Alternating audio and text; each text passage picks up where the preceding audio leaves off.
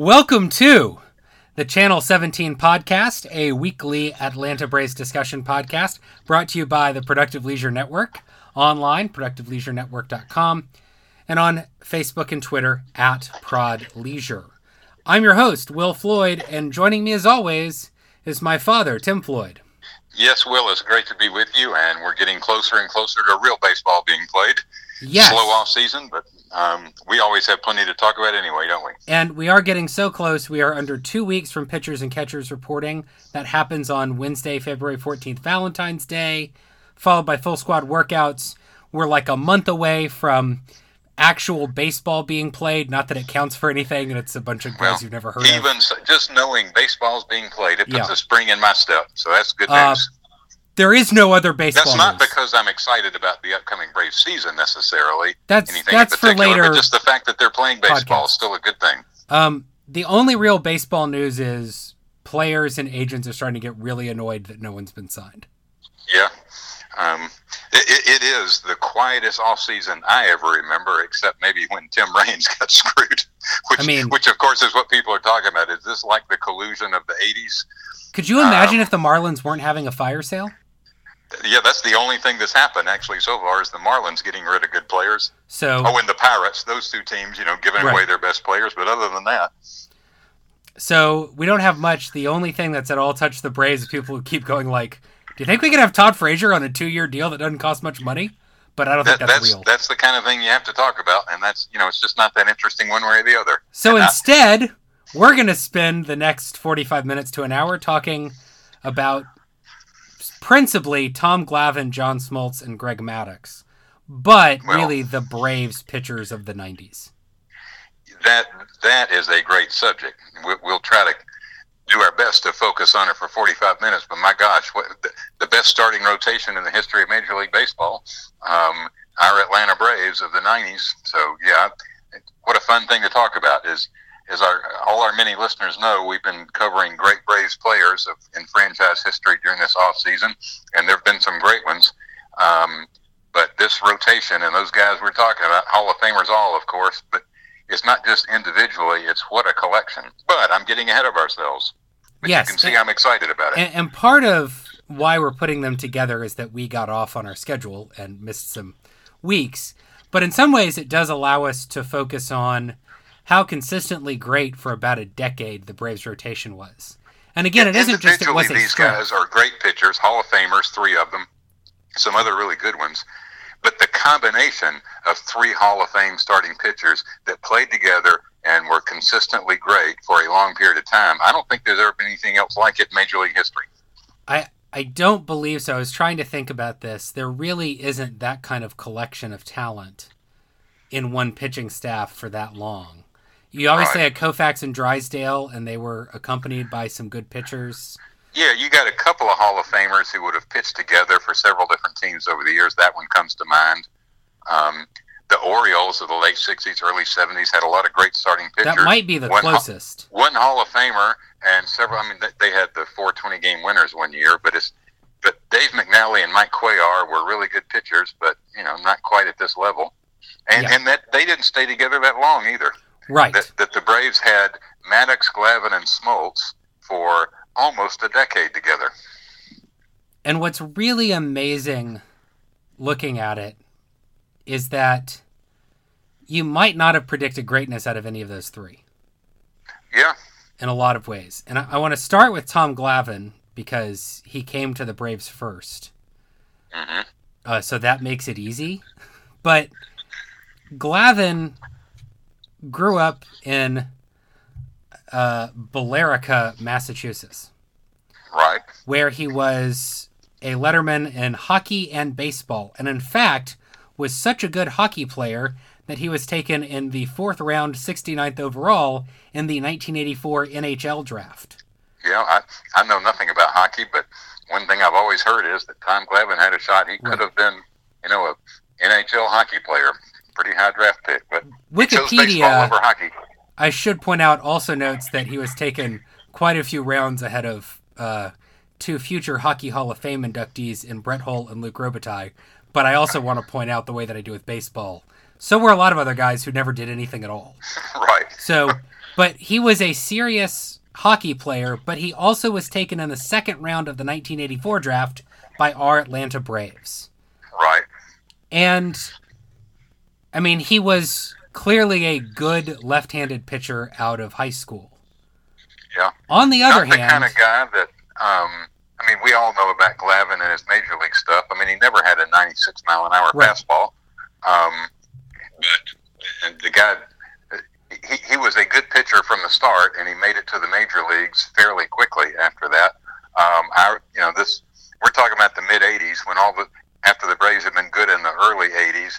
By 1985, we're pretty much the worst team in the league and remain so for the rest of the decade. So you start looking to the future, and Glavine was, one of those guys. I remember, hey, they got this young pitcher they drafted. He's looking pretty good. Well, in fact, this is the most shocking number I've found, and I almost wonder if there's something wrong here. As an 18-year-old in rookie ball in 1984, Tom Glavine struck out 9.5 batters per 9 innings. Yeah. And then 9.3 the next year in A-ball. I guess, huh? Well, I mean, he always knew what he was doing, and he wasn't, that devoid of stuff. I mean, compared to normal major leaguers. It's easy to say, the guy couldn't throw hard. He threw a low 90s fastball, at least when he first came up. And there are a lot of people in rookie ball that can't handle that. But I guarantee you, I didn't see him play, and I don't really know. But I'd bet anything, he already had a good changeup, which there aren't many 18-year-olds playing in rookie ball that have ever seen anything like that. But there are guys in AA and AAA, right? I mean, the advanced minors, those guys are there, and they know when you're throwing it, they can read you better, and his strikeouts fall off, his walks go up. And actually, he makes it to the majors as a 21-year-old. There wasn't a good reason other than the Braves were terrible. What was that, 87? 87. When he made his first appearance? Yeah, when the Braves, as I said, were basically the worst team in the league for several years there in the late 80s. And there wasn't much hope inside. I mean, they remained bad for several years after that. But partly the reason he got up that young is because they had nothing else going for him.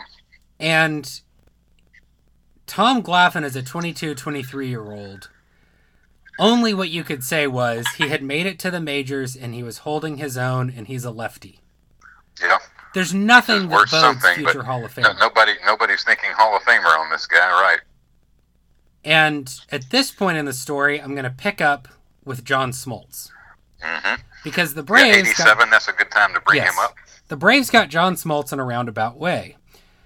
John Smoltz is a native of Lansing, Michigan, and was selected in the 22nd round of the 1985 draft by his hometown Detroit Tigers. 22nd round, as you make sure people hear that. Guys like John Smoltz are a dime a dozen. Rounder making it, I don't know what they are, but it's pretty astronomical. And from the perspective of the 18-year-old John Smoltz, those guys are everywhere. Mm-hmm. Good power pitcher, fastball slider, working on a changeup. He was big, 6'3", but not huge. He threw hard, but then lots of guys throw hard. And he wasn't good in Detroit's minor league system. Right. He wasn't bad, but he wasn't great. He must not have been that good in high school, because a guy that big who throws hard, you'd think would have been drafted higher, but he just never had that good of results, I guess. And the famous trade is coming down to the deadline, right? Oh, yeah. It was a deadline deal. I was trying to find the actual date. When the Braves, of course, are a last-place team. Chuck Tanner's their manager. Omar Moreno is hitting leadoff, and Omar the outmaker. I mean, it was a bad team. Bad team. Well, I mean, the Braves had a lot of bad teams. That one was one of the worst. Going nowhere. Detroit, who had been the best team in baseball in 1984, Trammell and Whitaker up the middle. They had, an aging team making one last run at it before it's all over, and they needed help in their rotation to go down the stretch. The Braves had the veteran Doyle Alexander. Not a great pitcher, but a pretty good pitcher.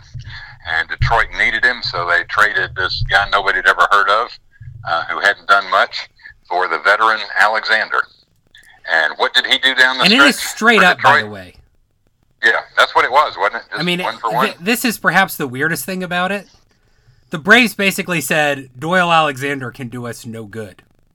Right. I mean, we understand that as Braves fans now because we've got some we had veteran pitchers last year. We do coming in this year, some different ones. If they're doing well into July, of course, we'll trade them at the deadline and see what we can get because we don't need veteran pitchers going forward. It was We're not going to win. post-deadline deal. It was August 12th. I finally found the date. Oh, I knew it was late. It was a waiver clearing kind of deal, huh? Yeah. And, John Smoltz did something excellent once he got into the Brave system. He was noticeably better as a 21-year-old in AAA.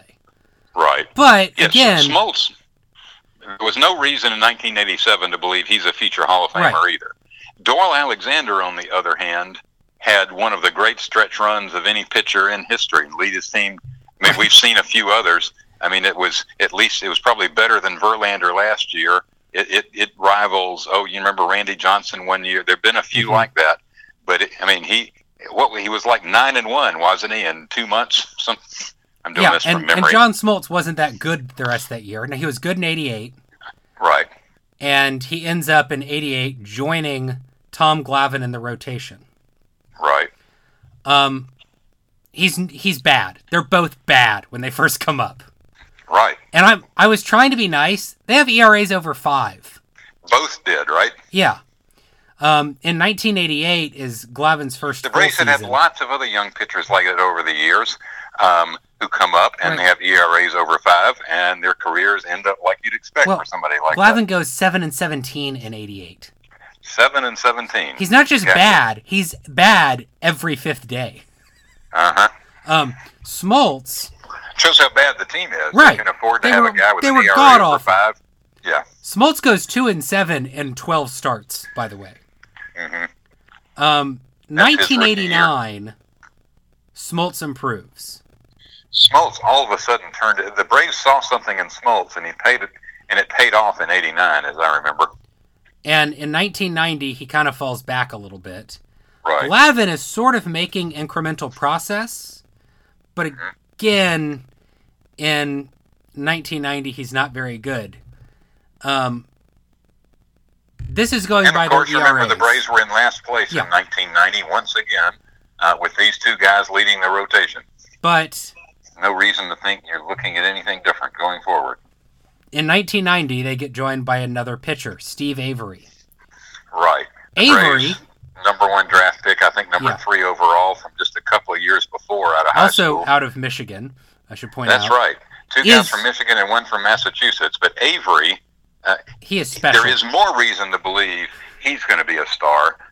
He was, I'm right, wasn't he? He was like the number 3 pick overall. Yep, exactly. And that was like in '88. By 1990, he was already on the big league club as a 20-year-old, 2 years out of high school. Now, what I also remember about Steve Avery in his rookie year, 1990, he had an ERA over 5. Yes. These are young, promising pitchers for the Braves. Right. That's all they are. And in fact, little success so far as major leaguers. There's an argument that Pete Smith might have the best career of Atlanta's young starting pitchers at the time. Well, he was the other guy among this group. Kent Merker's another one. They had lots of young pitchers. Well, there was not a real reason to believe Glavine or Smoltz are going to be better than Kent Merker. I mean, no. Here's the deal. Pete Smith was slightly older, but also had actual success. Right. That's he and Glavine came up around the same time, if I remember right. But what gets me is, and this is something we talk sometimes about, is this going to be, a harbinger for the future?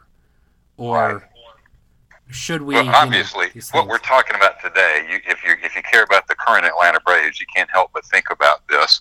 A bunch of young arms, all unproven, who's going to make it?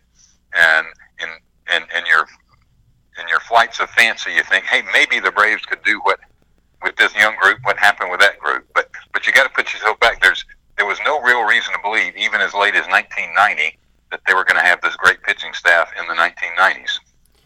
But you know what they did in 1990 as well as bring up all these guys? They hired Leo Mazzone. There you go. And I mean, also importantly, they got Bobby Cox on the bench instead of in the front office. And those two things together, I think, helped, because the fielding independent pitching was always fine for these guys. Right. They were never great.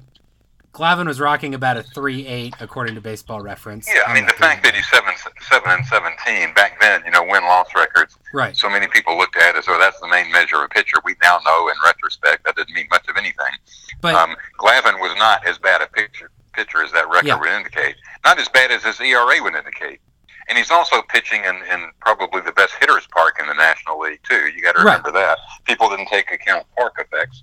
But so here's what happens. Better than the record would have indicated. We've gone over this before, so I don't want to harp on it too much. But in 1991, the Braves remake their roster to focus on defense. I mean, they also got Lonnie Smith, so maybe not entirely, but... Yeah. But no, they trade for Terry Pendleton, Rafael Belliard. They get Sid Bream to play first base, all of whom have reputations as being excellent defensive players. They already had Mark Lemke. They had the new GM, John Schuerholz. Bobby Cox takes over as field manager. And they stated, they were real clear, we have all these young pitchers. We need to have good defenders behind them to support their confidence and so they can turn the corner. And you move Ron Gant to left field from second base. Yeah. You make Mark Lemke semi-regular. Mm-hmm. These things all help, and you see it in the performance of these pitchers. Yeah, I don't know if having these good defenders behind them was the main factor, but they all became very good in the same year. And not at the same time in that same year. Glavine, ended up a 20-game winner and led the team to the division. But Steve Avery, after pitching half a year with an ERA over 5 as a 20-year-old, by his age 21 season, 1991, he was excellent. But the most remarkable might be John Smoltz. Right. Because Who turned it around himself, but only halfway through the year, right? He was not good for the first half of 91. He was bad. And the Braves weren't actually, think about that's the worst the first year. They were only about 500 at the All-Star break in 1991. They were, 9 to 10 games behind the Dodgers.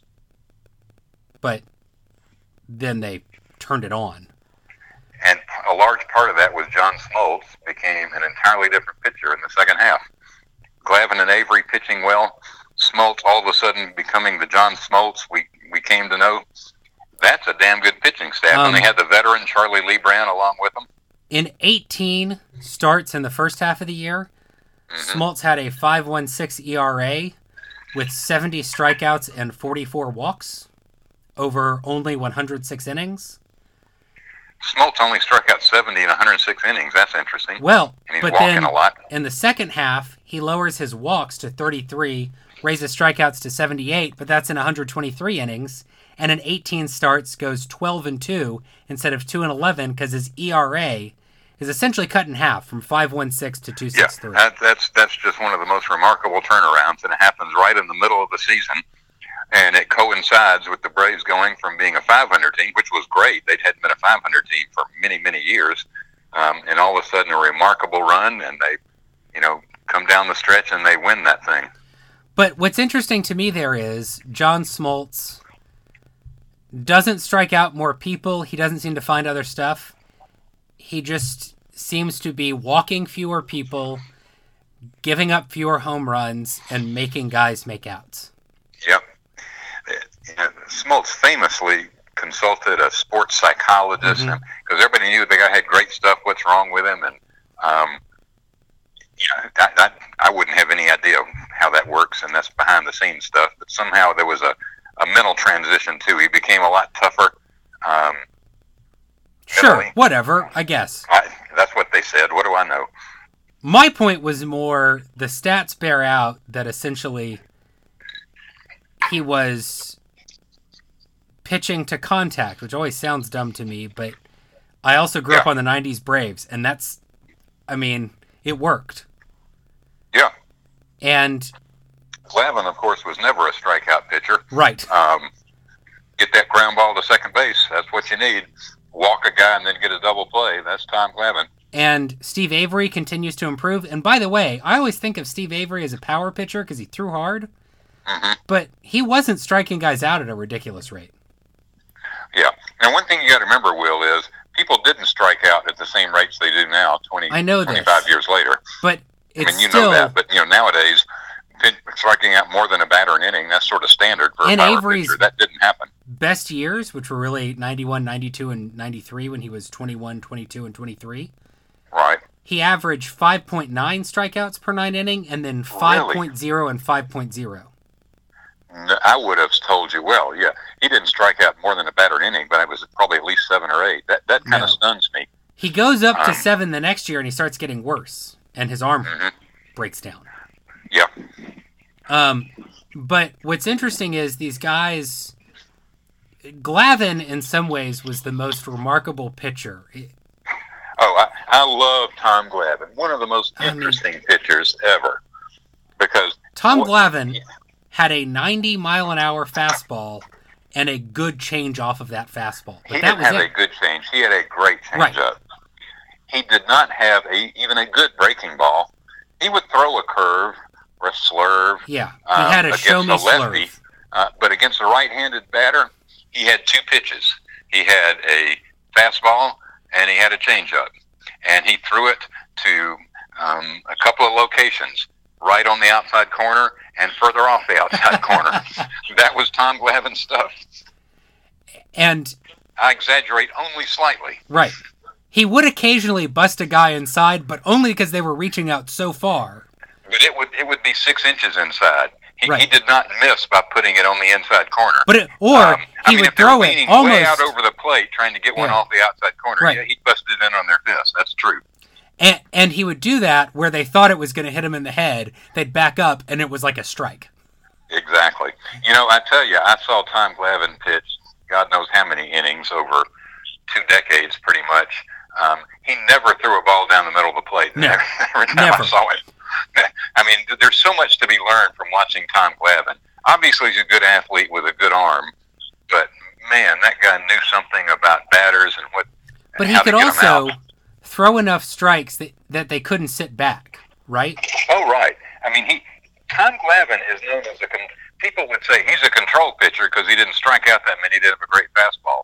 He also walked a fair number of people. He'd walk about 3 guys per 9 innings throughout his career. Right. But that's because Tom Glavine wouldn't give in, as they say. He would rather walk a guy than throw a ball down the middle of the plate. And he had that changeup that he'd throw in the outside corner to a righty, and they'd roll it over to Rafael Belliard. Ground ball, double play. And Smoltz, I think, had some of that when he got good, right? Smoltz was a different kind of pitcher. I'll give Mazzone credit for Mazzone always said one pitch matters, and that is the fastball, and that is command of the fastball. It doesn't have to be that hard. If you can throw your fastball exactly where you want it to be, you'll get major league hitters out. And that's what he preached over and over again. And Smoltz, who could throw the ball through the wall, I think finally caught on to that. Put that fastball where you want it. Smoltz had Smoltz had a great curve and a great slider, 2 very different pitches. He ended up with a pretty good changeup later on. I don't remember at this point. He developed a splitter as a closer. And then he started throwing a side devastated. Pitch. He always worked on a knuckleball and a screwball in the bullpen, but I don't think he ever threw it in a game. Yeah. But with all of that, it's command of that fastball. That's what Leo preached, and that's what those guys did. And you put the fastball where you want it, and if you can change speeds off of it, you're going to get major league hitters out. And never quite give them what they want. That's the key. When I say command of the fastball, I mean throw it at the knees, throw it on the corner. If you need to, throw it over the strike zone, but you don't throw the fastball out over the plate. Well, and I saw something because there was a documentary on MLB Network on recently about Tony Gwynn. Against Glavine, Maddux, and Smoltz, Tony Gwynn hit like 390-something. I knew he had a great record against Maddux, but I should have realized he probably did against the other guys. Think about someone like Tom Glavine. What are you going to be able to do? If you're one of the world's best slap hitters ever, you might be able to line the pitch softly into the outfield. Yeah. Glavine isn't giving up home runs. Was hit a soft line drive over the shortstop's head. Yeah. He could lay back, fastball, change up. He could do that. And, you know, Glavine develops his own style. Smoltz buys into the Leo Mazzone thing. And then in 1993, perhaps the best marriage of athlete and coach ever, when Greg Maddux works with Leo Mazzone. The Braves already had probably the best rotation in the National League. Because Certainly. It's hard. People don't remember Avery as well because his career, so sadly was. Because after 1993, he did nothing. Avery, what a great postseason. He pitched some great games. Mm-hmm. 91, 92, and 93, Avery was every bit as good as Glavine and Smoltz. His arm didn't work, and he didn't have that kind of career. But anyway, you're joining those three with the reigning Cy Young winner in the National League. Greg Maddux was already the best pitcher in the league. He's a free agent after the 92 season. The Braves are ready to spend some money. They've been to the World Series now 2 years in a row, come up just short in the offseason. And everybody thought they're going to sign Barry Bonds, who was the best player in baseball, and he's on the free agent market. But instead of signing Bonds, they signed Greg Maddux. And I remember at the time, a lot of people thought, why are they doing that? That's not what they need. But, man, did that ever work. It worked. So, I want to read you some stats from Maddux's 1992 when he was 26 with the Chicago Cubs, really came into his own as a great pitcher and won his first Cy Young. Greg Maddux started 35 games that year and pitched 268 innings. Yeah. These are both leading the league. He only gives up 201 hits. He only walks 70 batters. Uh-huh. Meanwhile, he strikes out 199. So, yeah. It's 6.7 strikeouts per 9, but it's almost like 3 strikeouts to every walk. Right. Here are the crazy numbers, though. He only gives up 6.8 hits per 9 innings. So he only has 201 hits. He's not walking many guys, so his walks and hits per innings pitched, against him. You don't give up a whole lot of runs if people don't get on base. Here are the two weirdest numbers to me. 0.2 home runs per 9 innings. He gave up 7 home runs. All year long? Well, pitching in Wrigley Field. Yeah. And then weirder... Maybe the wind blew in all year there. He hit 14 batters. Is that right? Yeah. Don't crowd the plate on Greg Maddux. No. Now, some of them might have been off the hands. He didn't hit anybody by accident either. Oh, yeah. Greg Maddux put that ball exactly where he wanted it every time. They were probably all off the forearms, too. Of course, right. Uh-huh. And that's the guy the Braves got, and then he almost got better in a way. He did get better. Those numbers you were talking about, 92, well, that was, Cy Young year, the first of 4 consecutive Cy Youngs for the guy. And by the way, better over the next 3 years. Tom Glavine would win in 91, mm-hmm. and then John Smoltz would win in 96, right? Right, yeah. So every Cy Young from 91 to 96, 6 consecutive years, went to one of those 3 guys. Who were now teammates in our narrative. Glavine won another one in 98 or 99, if I remember he won in 98. So think about that. For 7 out of 8 years, it's one of these 3, and they are teammates. Right. And Maddux, we've talked about Maddux. We have waxed poetic about him. I love Tom Glavine, and I love Tom Glavine because he basically got people out with a fastball that didn't even do much, and it was about 90 miles an hour, and he had a changeup. Maddux was, a lot of people would say Maddux is similar. He never had a great breaking ball. He also got people out with a fastball and a changeup. And Maddux had a change. The 2 best changeups you'll ever want to see were Glavine and Maddux. The difference is Maddux had the great command of his fastball, but it also moved. You remember so well a left-handed batter crowding the plate, and Maddux throwing that fastball with just a little bit of cut on it, away from the left-handed hitter, and they jump back, and the ump sticks up his right hand because that ball coming in at the guy's belt, all of a sudden it darts over the inside corner. But he could do that on either side of the plate, moving it either way. Maddux had a great fastball. It wasn't a 98-mile-an-hour fastball, but it was a fastball that he could put exactly where he wanted it with late movement. Yeah. You could not hit the ball hard off that guy. It was 92. It jumped 2 inches at the end. Yeah. And he threw it exactly where he wanted to. Yep. And I think also it's you remember a guy in his later career too. So Maddux played until he had an 86-mile-an-hour fastball and was still effective. But he was throwing a low 90s fastball in his prime. With great movement right on the corner and darting at the last minute. You can't hit that ball. I mean, you can put wood on it. He struck out a fair number, but people just did not hit the ball hard off of him. Tony Gwynn hit him well, but that's because Tony Gwynn wasn't trying to hit the ball hard, right? No, and also, hard, you hit a wet round ball or you get jammed. Maddux thought, if I give up a single on the first pitch to this guy, I'll focus on the next one, keep my pitch count low, maybe get a double play if a slow righty's up behind him, and come out ahead. You know, people that have studied Maddux, I forget, Rob Nye or somebody always called him the smartest pitcher who ever lived, and he was.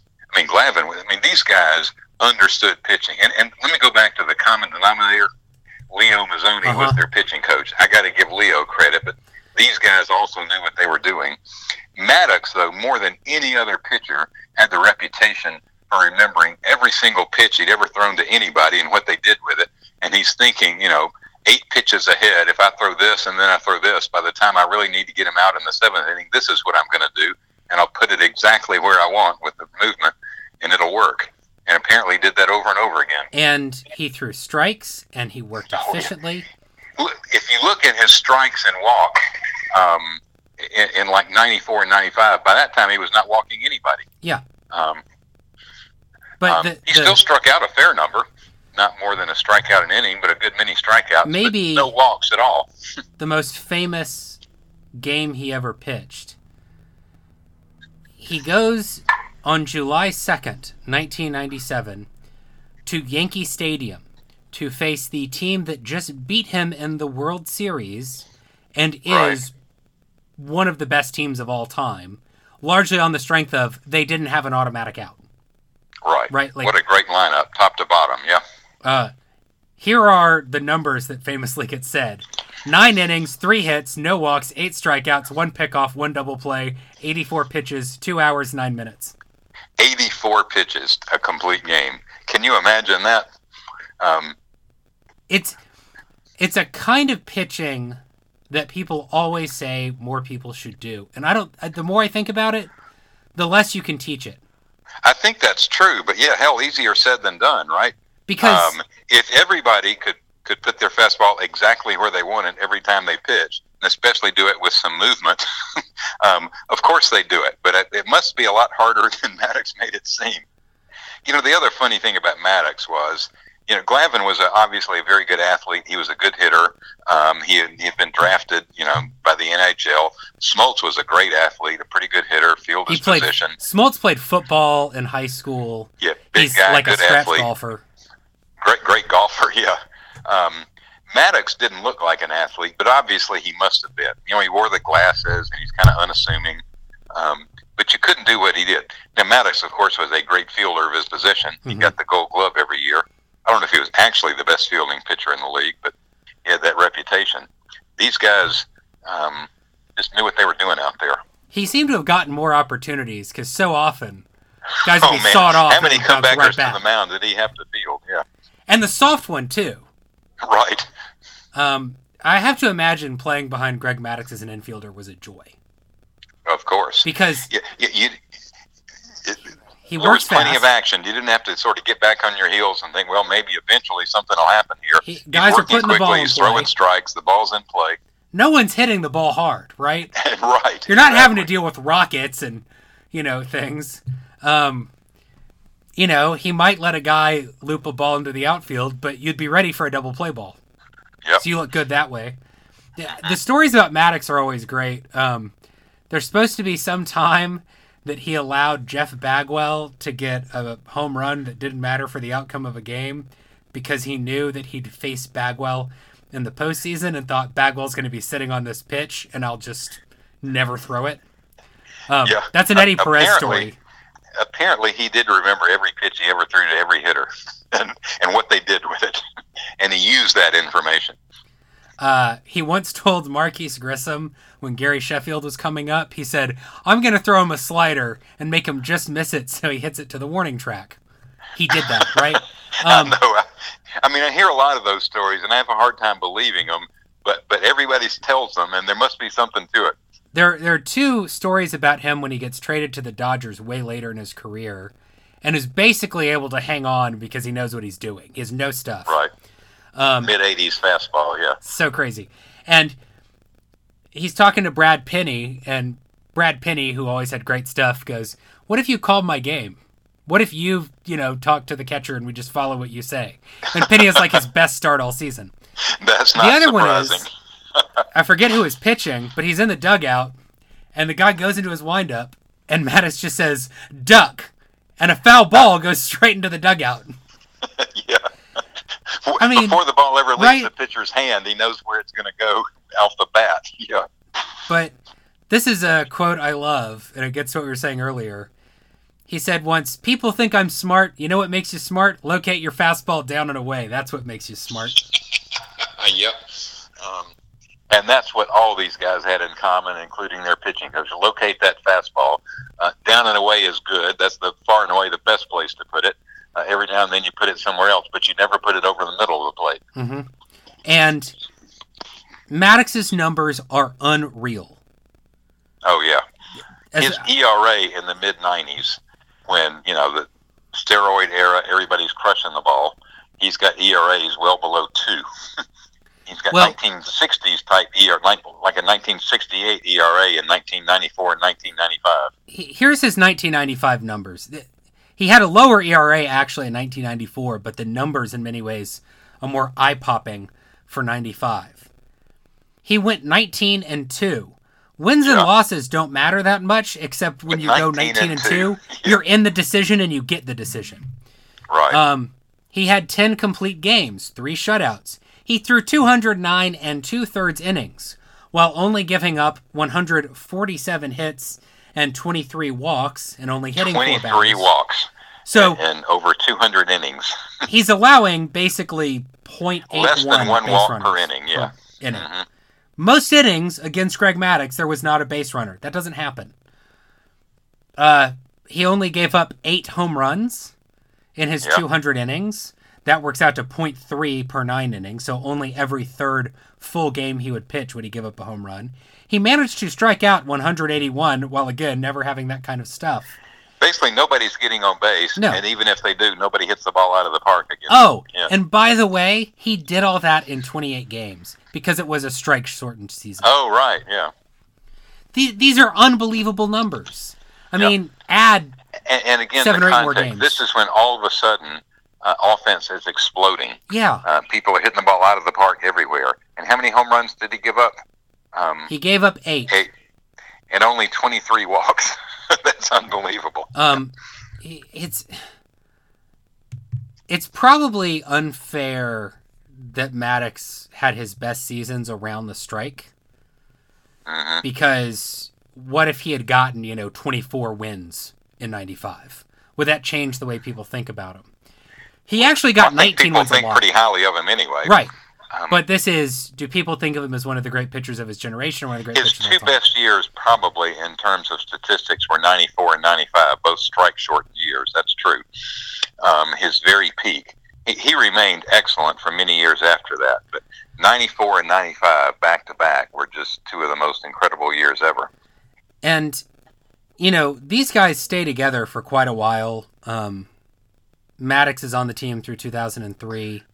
Tom Glavine is on the team through 2002. I was actually at Tom Glavine's return to Georgia game in 2003. Oh, right. Yeah. That did not go well for him. By the time they acquired Maddux and before the 93 season, basically they had 10 years together, right? And the coda there is more interesting on John Smoltz's part, because Smoltz in 1998 is very good. Right. He goes 17-3 on the back of the Well, he's the Cy Young winner in 96. I mean, Glavine and Maddux had both already won their Cy Youngs. They were dominant. Smoltz was sort of the underachiever, relatively, and then he was dominant in 96. Yep. But and then in 98, he's great, right? He's great, but he also only throws 167 innings with 26 starts because he starts having arm trouble. Yep. Which, by the way, we had made clear. Right. Glavine and Maddux both pitched never for like had 20 years without ever going on the DL. I mean, ever. Yeah. Glavine literally did not go on the DL for anything until he was like 40. Right. I think Maddux doesn't have that record because, like, people have weird ankle things. You run the bases funny. Still, Maddux he never had arm trouble. No. But John Smoltz misses the entire 2000 season. He had Tommy John surgery. He has to get. He also Tommy had a John bad surgery. shoulder. Both. Yeah. He is 33. His career might be about over at that point. He would have had a fine career. He comes back. He clearly can't start. So what does he do in 2002? He sets a National League record for saves, although that gets broken instantly. But he's the best reliever in baseball at that point. Right. He gets 55 saves. And the whole idea was his arm is so bad. His arm is he's shot. He's not able to pitch, 7 or 8 innings at a time. Let him go out there for an inning at a time, and maybe it'll work better. That was work. The idea behind it, and it worked. Yeah, he has a 1.12 ERA in 2003. 1.12. Okay. He was the second person ever, and I think there's still only two, him and Dennis Eckersley, to have had a 20-win season and a 50-save season. Oh, right. Guys don't do this. Mm-hmm. You don't have a good starting career and then become a reliever. They're the only two who are really good starting pitchers and great relievers. You know what Dennis Eckersley never did, though? Eckersley was a pretty good starting pitcher and a great reliever. Smoltz was both a great starter and a great reliever. And he returns to the rotation. That's the most amazing thing. This bad arm, his elbow is repaired with Tommy John surgery, and I think that was okay. But his shoulder was, ground beef. And shoulders are in some ways harder to overcome because the surgery doesn't work. Right. And yet, he was a damn good starting pitcher. When did he start again? 94? 04? No, it was 05 that he goes back. 05, the Braves last... He's 38. Yeah. He's 38 years old, returning to the rotation. He has a 3.06 ERA in 33 starts. Excellent. I saw him pitch, actually the last game he pitched that season in the playoffs against Houston in Atlanta. Game the Braves won. He beat Roger Clemens, and the rookie Brian McCann hit a home run off Clemens. Unfortunately, that's the series that went back to Houston and had that amazing 18-inning game.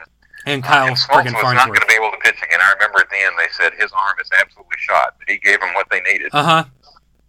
Next year he comes back, 35 starts, 3.49 ERA. He still had age 39 at that point. And Smoltz is now on our TVs all the time. Right. If you didn't know anything, if you're 20 years old and you don't remember John Smoltz as a pitcher, you see him all the time on TV. But why wouldn't a 20-year-old remember? He was pitching in 2007. Well, I guess you're right. If you're a 12-year-old. Okay, the 12-year-old doesn't remember. But it's kind of crazy to think about. And, we brought up Steve Avery at the start. The fourth guy in these rotations was actually usually impressive, too. Denny Nagel came along for probably the best version. Let's go back. 91 and 92, the first couple of years they were good. Charlie Leibrandt, soft-tossing lefty. Like a 15-game winner, not great, but he had been good with Kansas City, a good guy to have. They didn't need him anymore after that. He was not a reliever. He lost the 7th game of the 91 World Series, but that's not his fault. I'll blame Bobby for that. Okay. But anyway, they had Denny Nagel, who won 20 games, they got from the Pirates. Then they developed Kevin Millwood, who was, not Hall of Fame material, but all-star caliber type pitcher for several years. Hell, they came up with Jason Schmidt and gave him away, although that's partly because Jason Schmidt didn't get along with Leo for some reason. Then they came up with Adam Wainwright, traded him away. Yeah, but, that was he was very young and we got J.D. Drew, so... I know, but they had 1 year J.D. Drew. But the point is, they developed a pitcher who became, one of the best pitchers of his generation, Adam Wainwright. He was 19 or something, though. Right, I know. I'm not... You never know about pitchers. But that's the point is, they developed a lot of these guys. And really, in some ways, this is almost the Leo Mazzone show, although we shouldn't discount the talents of the We haven't talked that much about Leo, but yeah, what's all this have in common? Leo was the pitching coach through all this time we're talking about. And consistently throughout this time, the Braves would come up with relievers who either had been good 5 years earlier or were in the independent leagues or no one had ever heard of or were ever on a prospect list, and they'd be great. Mike Reminger was right. an excellent reliever. Chris Hammond. Chris Hammond literally had an okay fastball and a pretty good changeup. Yeah. And Greg McMichael earlier in the 90s. Right. An okay fastball, a great changeup. Leo's kind of pitcher. He turned out to be a really good reliever. Kerry Lightenberg literally got signed for the independent leagues. They get out of the independent league good for a while. Now, the truth is, the 90s Braves had a reputation of never really developing the bullpen, and they lost some crucial post-season games in the late innings, and their bullpen didn't come through for them. But it's not that they didn't have some pretty good pitchers. Mike Stanton, by the way, ended up with a very long career. He came along at about the same time as Glavine and Smoltz, another good young pitcher, had a great career for a long time. I mean, you said that before we hit record that you didn't want to bring up Mark Wohlers because then you think of Jim Leyritz. But I do want to say, apart from that, Mark Wohlers had a hell of a 96. He was dominant for several years, probably the best relief pitcher in the league. Unfortunately, he made a poor pitch selection choice and a poor pitch to Jim Leyritz in the 96 World Series. But the idea that they'd ever had a good bullpen is crap. Yeah, they had a very good bullpen. They happen. Postseason is a crapshoot, right? And they happen in small sample size. There were a few games where it didn't work out so well. Yeah. Yeah, I mean, they had just a hell of a pitching staff. And by the way, as a Braves fan, when they first came to Atlanta, the Braves were known as being a great hitting team and never having a good pitching staff. Other than Necro, they really never had much of anything, which is why I just reveled in the 90s so much. All of a sudden, they had great pitcher after great pitcher and lots of other good ones. And pitching is so important, and which is why, by the way, turn our attention back to the upcoming season. I know there's no such thing as a pitching prospect. They'll break your heart that most of them don't make it, but the Braves have so many young pitchers that show potential that it's still pretty exciting to me to think that if some of them turn out, I know they're not going to be Hall of Famers. Mike Soroka is not really Greg Maddux. I'll try to resist those comparisons. But it is fun to see young pitchers who all of a sudden figured out and turned it on. And to me, pitching is the most interesting part of baseball. And having watched the 90s Braves, you just couldn't have anything more interesting to watch if that's what you care about. And having a good staff makes it so much easier to win. Of course. And that's a hard thing to get to. It's almost impossible to win without it. With a great pitching staff, you'll be a competitive team no matter what else you got. Well, the one team that's the counterexample is the Big Red Machine. Literally, though, the Reds of the 70s were good at every single position. If you have, basically the same kind of starting lineup in the field that the Braves had on the mound in the 90s, you're right. Hall of Famers at several positions and stars elsewhere.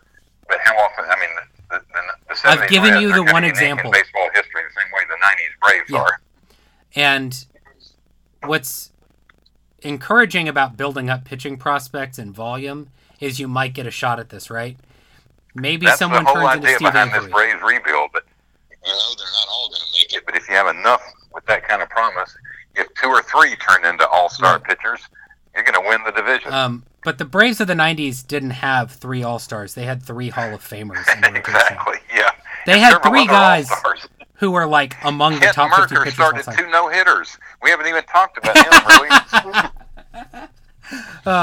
That's Kent Merker's role. And also, Kent Mercker had 2 no-hitters.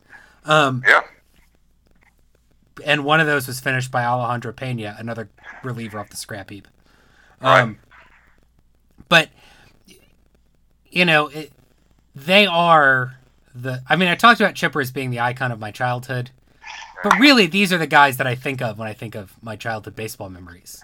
Yeah, if think about your childhood following baseball, Maddux, Glavine, and Smoltz. That's what it's all about. Well, and I've mentioned that I play rec league softball, and I'm a pitcher out there. And if I need to refocus, my mental image... Can you command your fastball out there? Well, but my mental image of what to do is the calm of Maddux and Glavine on the mound. Right. Yeah. Don't change expression. Just stay cool. Same thing. You know, but I have that in my head because I grew up a Braves fan in the 90s. Thinking of the current Braves, if Mike Fultonevich would learn a poker face, I'd feel a lot better about him. I know that maybe that doesn't make that much difference, but Maddux and Glavine, never changed expression. And that didn't have that much to do with pitching, but for some reason, I think that's really important. Except they stayed even-keeled, and they could locate their fastball whenever they wanted to. Well, that's what Fulton... It's not so much his facial expression. It's that he needs to locate the damn fastball. If he'll do that, he'll be successful. I think the facial expression is tied to he gets annoyed with himself, he gets bothered, and now he can't do it. And now he overthrows. There was some of that with Smoltz early on. That was part of what was going on. He was a very emotional kind of pitcher. He always remained kind of emotional, little highs and lows, but the difference, of course, is Smoltz learned if something bad happens, you got to be able to come back the very next pitch and do exactly what you want with it. And Smoltz learned that. That's what our friend Fulte needs to learn, I think. Yeah. But we can hope that Mike Soroka does turn into the next Greg Maddux, and his good friend Colby Allard turns into Tom Glavine. Ian Anderson is going to have to be John Smoltz in this scenario, I guess. I don't know. Yeah. But we can also have some Steve Avery's. We're going to have some of those, of course. Mike Stanton's. That helps your team. We're going to have some Pete Smiths along the way. Yeah. Well, yeah. He had a good year for, the Phillies once, anyway. Right. Or am I thinking of Tommy Green? Because who cares? Yeah, he did. Yeah, for the Phillies. I mean, I think Pete Smith did something at some point. But, it's fun that this might happen. We don't have a Leo, but I don't know. I kind of seem to know what you have to do. Learn how to throw a fastball in the outside corner. Don't give in. Don't give anything away. And everything else will work better. Yeah. But we can hope. Whatever will happen with these pitchers, you know that you can count on us to talk about it right here on the Channel 17 podcast, coming to you to talk about the Braves every week from the Productive Leisure Network. Online, productiveleisurenetwork.com. You can listen to all of our episodes if you want to hear us go over all those old seasons and fun memories. Or the not-so-fun memories, we've done that too. You can also find all of our episodes on iTunes and Stitcher. And do please, if you're listening there, subscribe to this podcast, leave a rating for it, and then leave a review because you can help us to get onto charts and be heard by brand new listeners. You can also help us be heard by brand new listeners by talking about us on social media. We are at Facebook and Twitter at Prod Leisure. Go there, share our posts. Spread the word. Learn what we're doing. Yes. We also have a Channel 17 Twitter, but nothing happens there. We've got to figure out. One of these days I'll figure out how to tweet. But I've got to figure out how to get a 60-year-old man to do Twitter when I don't know how to do it. So this is a problem.